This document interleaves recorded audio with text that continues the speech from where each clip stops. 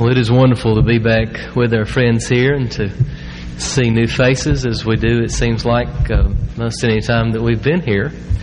And we're happy for the circumstance in which we're here now as well, for the happy occasion for the Baileys and how the Lord has provided for them and for those young'uns, right? All right, let's look at a book of the Bible that may not get a lot of fanfare and attention, the book of Joel, and you'll find that one back toward the end of the Old Testament, what I call the clean part of the Bible. We don't use very much. It's the second of the minor prophets, Hosea, Joel, and Amos. And while you're doing that, I might mention for those that have a particular interest in the Crisis Pregnancy Center, I'd like you to pray. I should have mentioned this, Randy, a few minutes ago probably, but we have a couple of good opportunities coming up. One is tomorrow. It'll be my first time to speak to a class at Virginia Highlands Community College, the UCLA of the South. Have you ever heard that? It's the upper corner of Lower Abingdon. Okay? Anyway, that's going to be a neat opportunity, we hope, but you never know what some of these opportunities hold. And then the following week, someday that week, I'm going back to a class at Emory and Henry to talk about the work of the center, and then several churches here and there. A pretty busy schedule up through the walkathon date, which is the last Saturday of April. So appreciate you praying about that.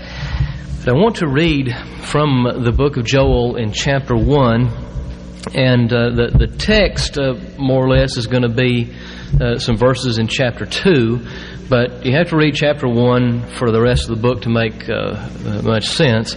So I want to read from chapter 1 beginning with verse 4 in the book of Joel, and let's hear these words that the Spirit of God caused to be written for the Lord's people, including us. From Joel 1 verse 4, what the gnawing locust has left, the swarming locust has eaten. What the swarming locust has left, the creeping locust has eaten. And what the creeping locust has left, the stripping locust has eaten. Awake, drunkards, and weep, and wail, all you wine drinkers, on account of the sweet wine that is cut off from your mouth. For a nation has invaded my land, mighty and without number. Its teeth are the teeth of a lion, and it has the fangs of a lioness. It has made my vine a waste, and my fig tree splinters. It has stripped them bare and cast them away. Their branches have become white. Wail like a virgin girded with sackcloth for the bridegroom of her youth. The grain offering and the libation are cut off from the house of the Lord.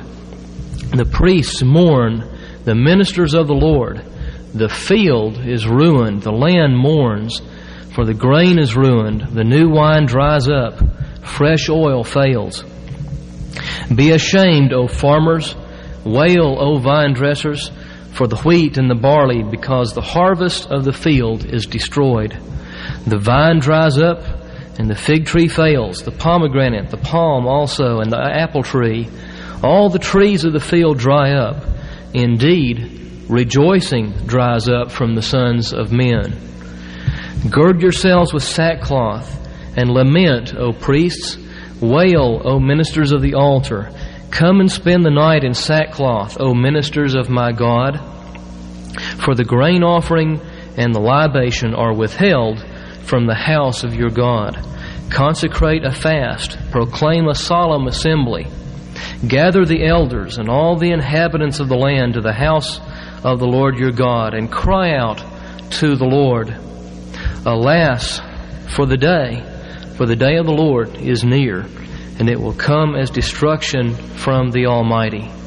Has not food been cut off from before our eyes, gladness and joy from the house of our God? The seeds shrivel under their clods.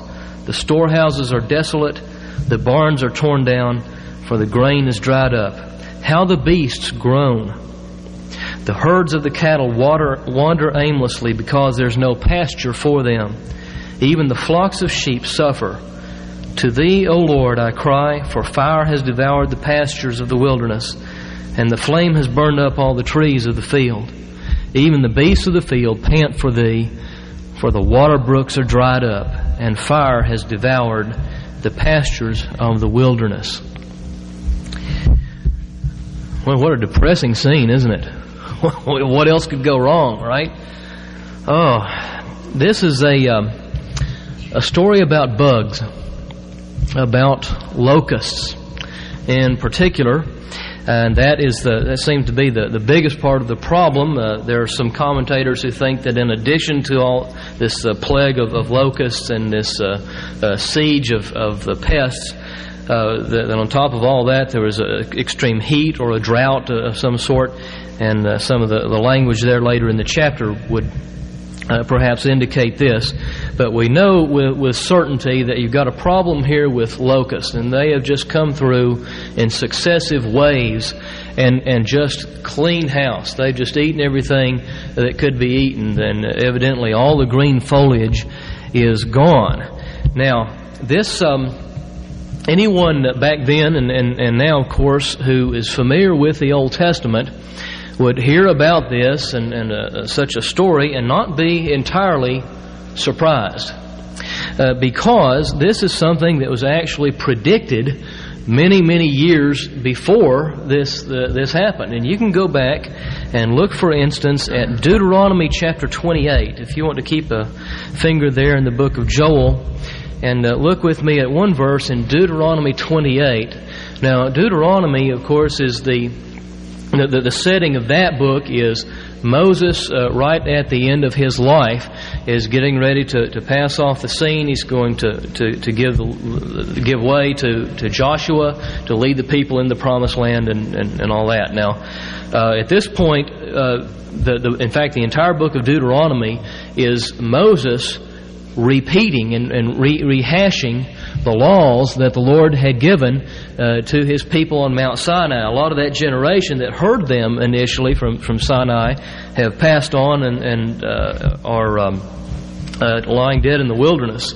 But here a new generation is getting ready to take the land of promise, and Moses rehashes then some of the main points of the laws that the Lord had given. And when you get to chapter 28, you're getting these curses and blessings. And Moses says, you keep the Lord's laws, things are going to go well. You disregard His laws and turn from Him, then you can expect some curses and some problems to come in the Lord's discipline. And guess what one of those is going to be? You notice verse 38 of Deuteronomy 28. He says, "You shall bring out much seed to the field, but you shall gather in little, for the locust shall consume it." So how about that? One of the covenant promises and curses that the Lord's people could expect would be bugs.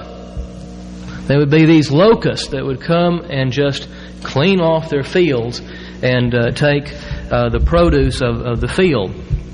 So no big surprise here that there's going to be an invading nation, as it were, of locusts that would come in and just strip the foliage from the field and forest.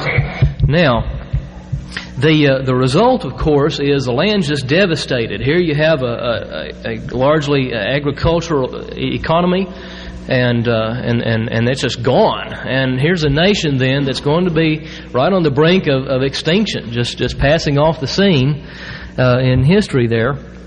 The land is just completely devastated. You know, it's hard to imagine exactly what it looked like or the extent of the damage and devastation here, but I can remember a number of years ago back in Chattanooga where I grew up, there was a siege of what we call tent caterpillars. I don't know if there's a proper name besides that. We just call them tent caterpillars, and they would come in the summer months and eat every leaf off every tree.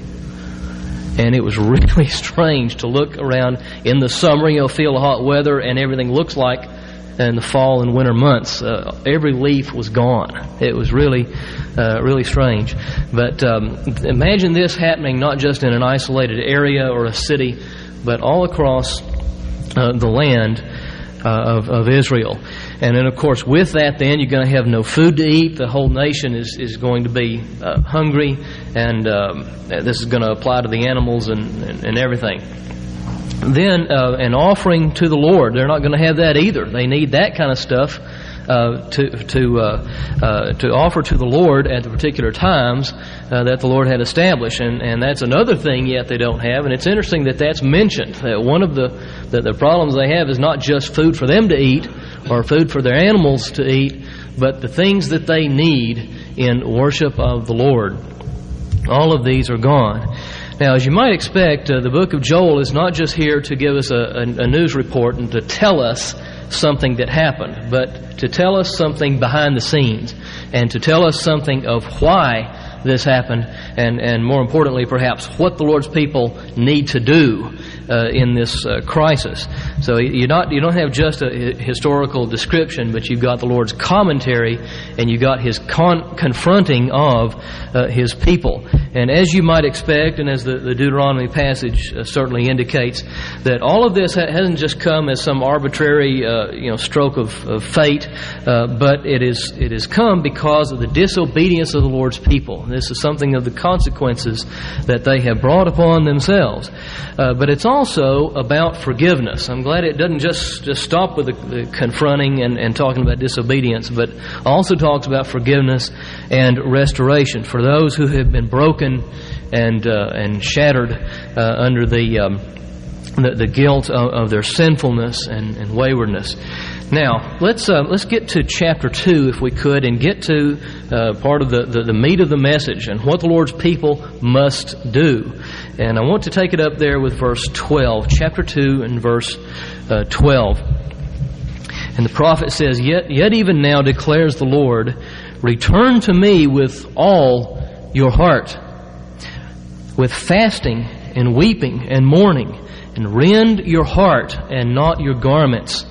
Now return to the Lord your God, for He is gracious and compassionate, slow to anger, abounding in loving kindness, and relenting of evil. And who knows whether He will not turn and relent and leave a blessing behind Him, even a grain offering and a libation for the Lord your God. Blow a trumpet in Zion, consecrate a fast, proclaim a solemn assembly, gather the people, sanctify the congregation, assemble the elders, gather the children and the nursing infants. Let the bridegroom come out of his room, and the bride out of her bridal chamber. You see, what's going on here is so important as to interrupt a wedding, right? Pretty important, huh? And then verse 17, let the priests, the Lord's ministers, weep between the porch and the altar, and let them say, spare thy people, O Lord, and do not make thine inheritance a reproach, a byword among the nations. Why should they say among the nations, where is their God? Well, here is what the Lord's people need to do, faced with this devastation that is part of the Lord's discipline to bring them back to Himself, to bring them in a state of brokenness and humility to a point of repentance. And folks, I think we see repentance described in the book of Joel in a way that is maybe more graphic than anywhere else in the Scriptures. He just puts that term, repentance, under a magnifying glass, and we get to see more details and more of what's involved in true repentance from the Lord's standpoint. Now, real repentance, what we see very clearly here, is in a change in the heart. In the heart. That is where real repentance starts. It's a disposition. Starts with an attitude. It has to do with the drives and the intentions and the thoughts that only God may be able to see. And you can be sure He does see it. He looks past what we wear, past the expression on our face, past the things that we say, past our nonverbal gestures, things that can be very misleading to other people. And we can fool other people with things like that, but we can't the Lord. But repentance starts in the inner recesses of our lives, in the very thoughts of our heart. So it's not just talking a good game. It's not just an empty religious ritual. It's not just a performance or a mechanical kind of a superficial parroting. It is not a show, but it is actually a disposition of the heart. At least that's where it starts. What is our attitude about our sinfulness and those thoughts and those words and those deeds in our lives that have offended the Lord and have transgressed that absolute, the moral absolutes that He has established and codified in His commandments? What is our attitude about that? And there needs to be a brokenness. There needs to be a turning in our hearts. And this point, I think, is made very, very clearly in the episode in the life of Saul. You can maybe look at this on your own time. 1 Samuel 15 is the story of Saul's what we sometimes call incomplete obedience. He says he got rid of all the animals in the nation he was supposed to destroy, but he didn't really. He stashed a few away, you know, to keep for other purposes. And he's confronted about this. And you remember the punchline of the message of conviction there: to obey is better than to sacrifice.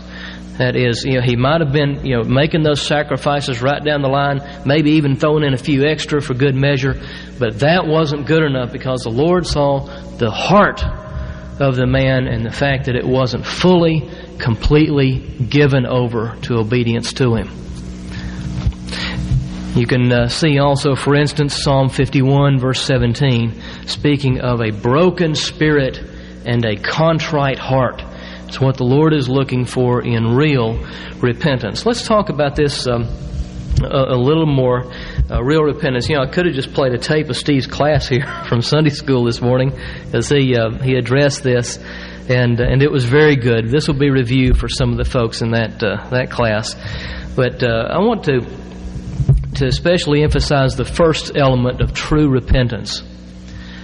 I believe that it involves a true assessment of sin. A true assessment of sin. And I say this because we're going to go on. I'll go ahead and give you the other two here.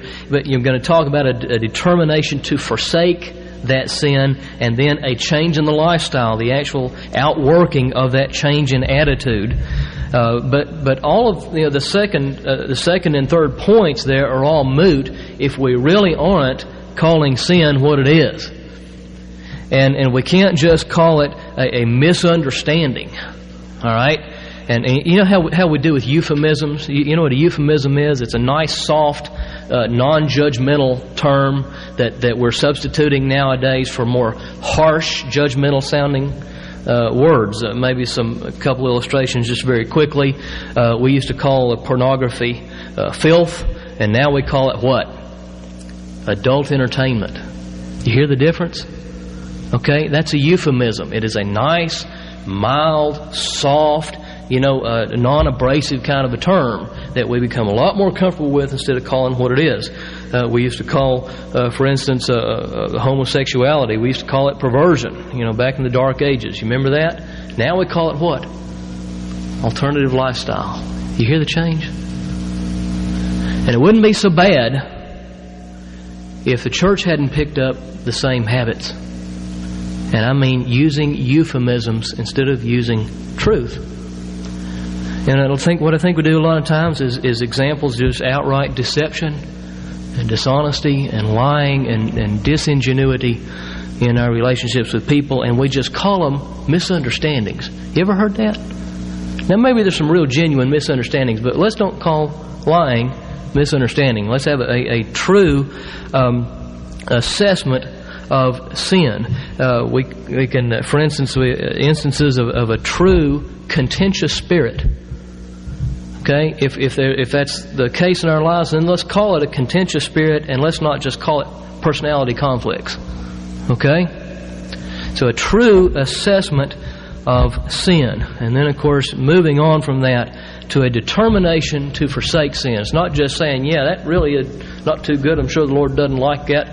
But, He'll understand, and we're not all perfect, and just kind of raking it under the rug. But it's moving to that second point and saying, I want to turn from this. I don't want this to characterize my life. I want to forsake this sin. And then a change in lifestyle, actually working out that change in our attitude about the sin. And this may involve, a particular change in our routine. Okay, and if alcohol has a particular grip on our lives from our past, then it might be good if we try not to walk by stores that sell alcohol, or if they're driving by, or whatever we can do to change that routine and avoid placing ourselves in temptation. It may be asking a close friend and a brother or sister in Christ to help us with a particular temptation. I mean, be serious enough about turning from a sin to actually ask them to give counsel and encouragement and kick us in the seat of the pants when we need that kind of accountability.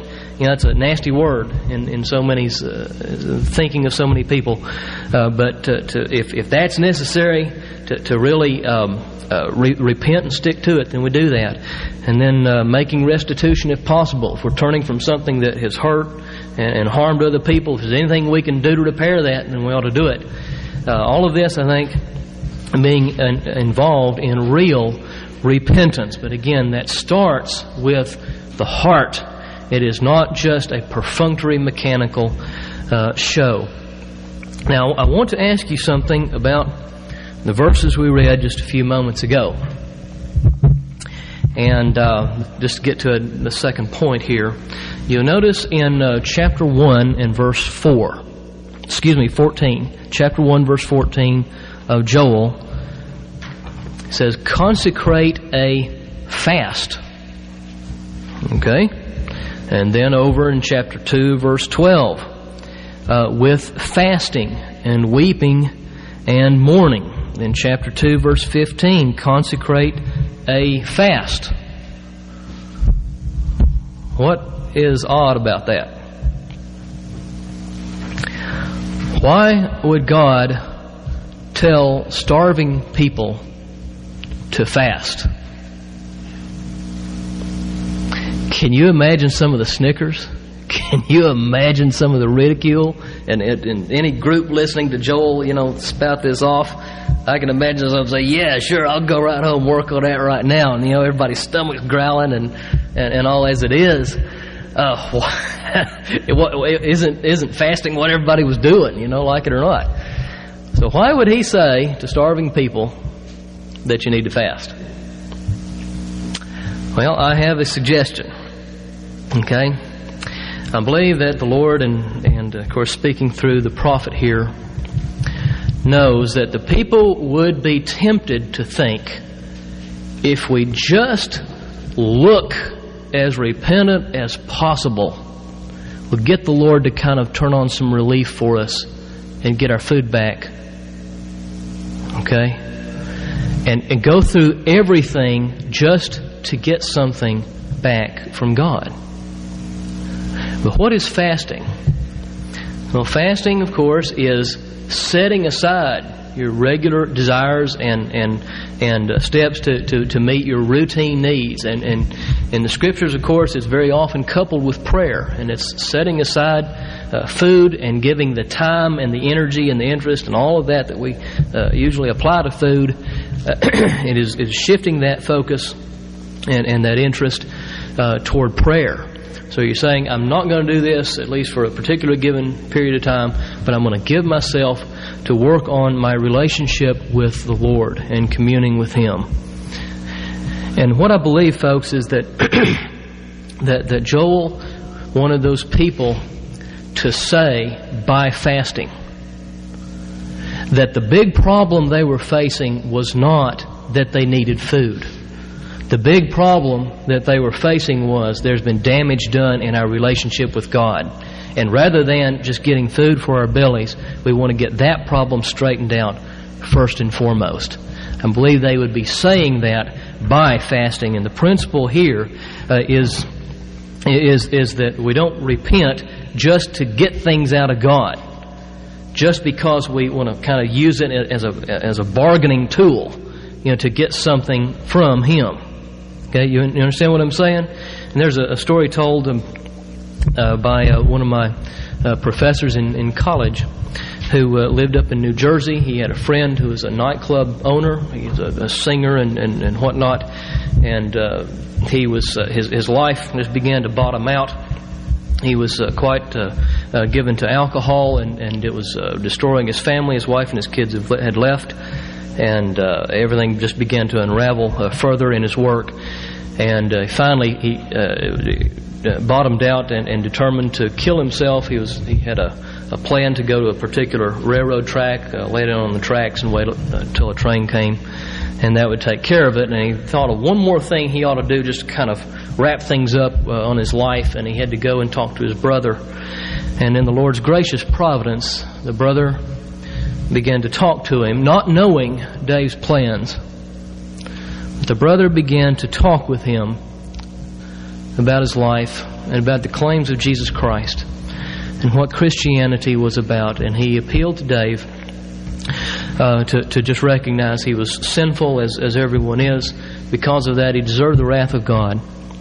And the death of Jesus Christ took that wrath upon himself, and we claim that for ourselves and claim the payment of that sin as our own when we come in repentance and faith and trust in Him. And Dave did that.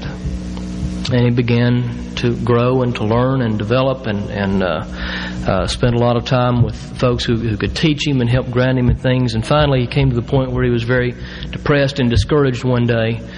And he talked to a trusted friend about it. He says, "I don't understand. I've done everything right. I've trusted Christ. I'm reading my Bible. I'm praying regularly. I'm going to church. I've gotten rid of the bottle and getting my life back together. Why doesn't the Lord bring my wife and kids back?" Okay, you ever thought of that? Why doesn't the Lord now do His part since I'm doing mine? Okay, you hear that bargaining going on. And the friend told Dave, he said, "Dave, is that the only reason you're doing all of this?"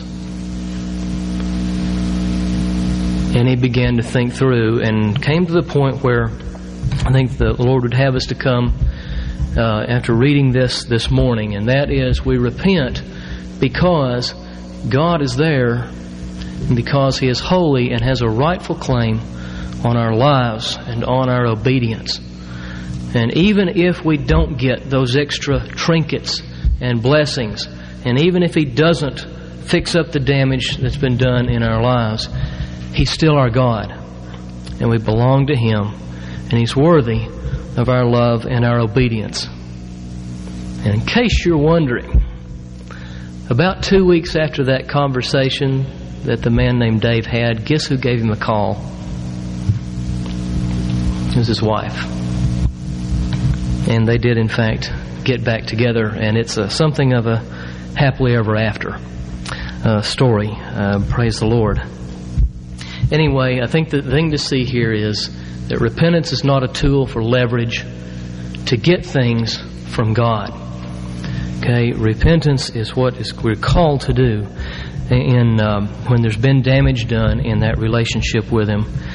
Well, I mentioned that there was good news, and I want to get to that in just a moment, but just very briefly, I want to read something to you that talks about, and I think it's the most graphic, I think, that I've ever read, that speaks about how we're tempted to just go through the motions in our walk with the Lord in a very ritualistic, routine, mechanical kind of way. And I think that the prophet here would call us out of this kind of mechanical, thoughtless, mindless recitation. But I want to read a little bit from a book called A Distant Grief. It's by Kepha Simpangi, who was a pastor of a church in Uganda of a mere 14,000 members, would you believe?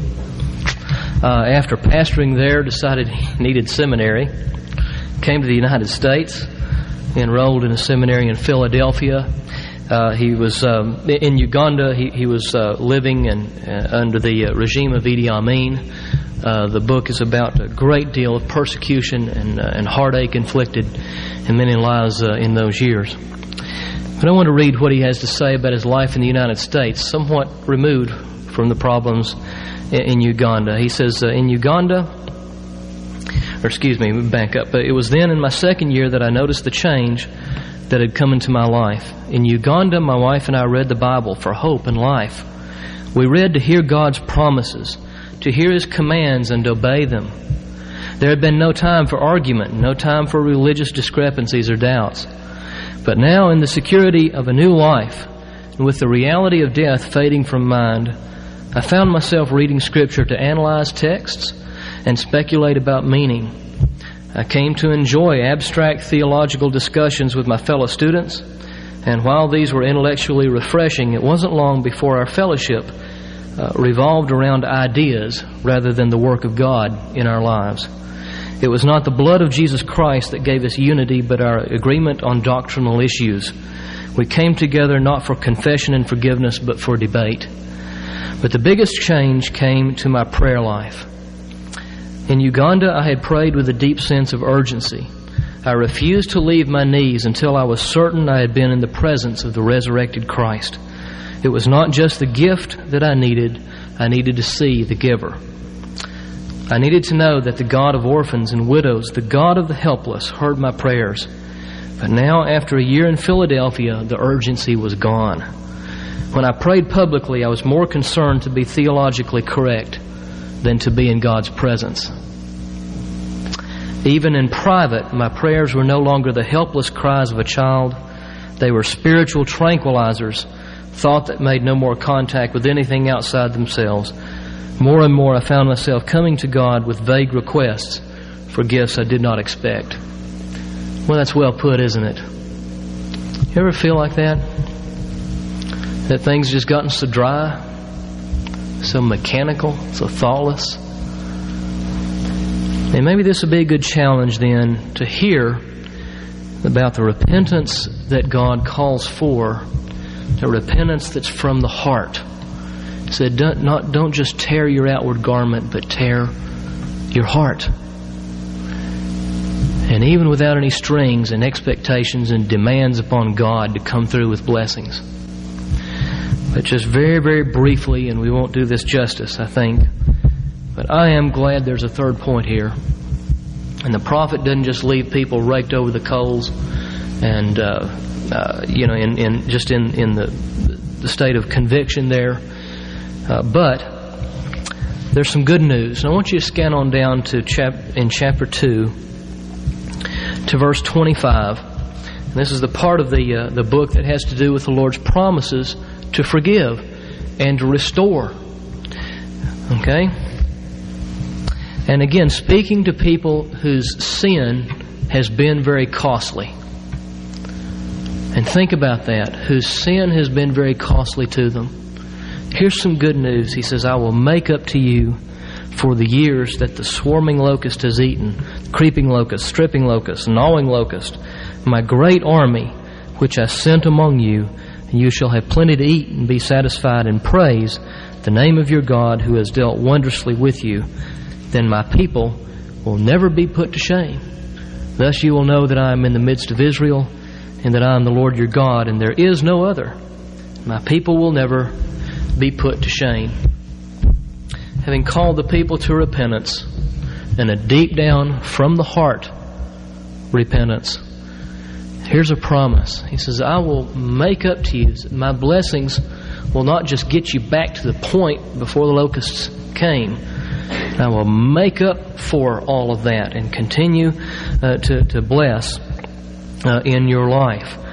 And you know, it's good to know when you think about the damage that's been done in our lives and in people's lives in disregarding the Lord, that the Lord will in some way cause what's been done in the past to set the stage for greater growth and perhaps effectiveness in serving the Lord.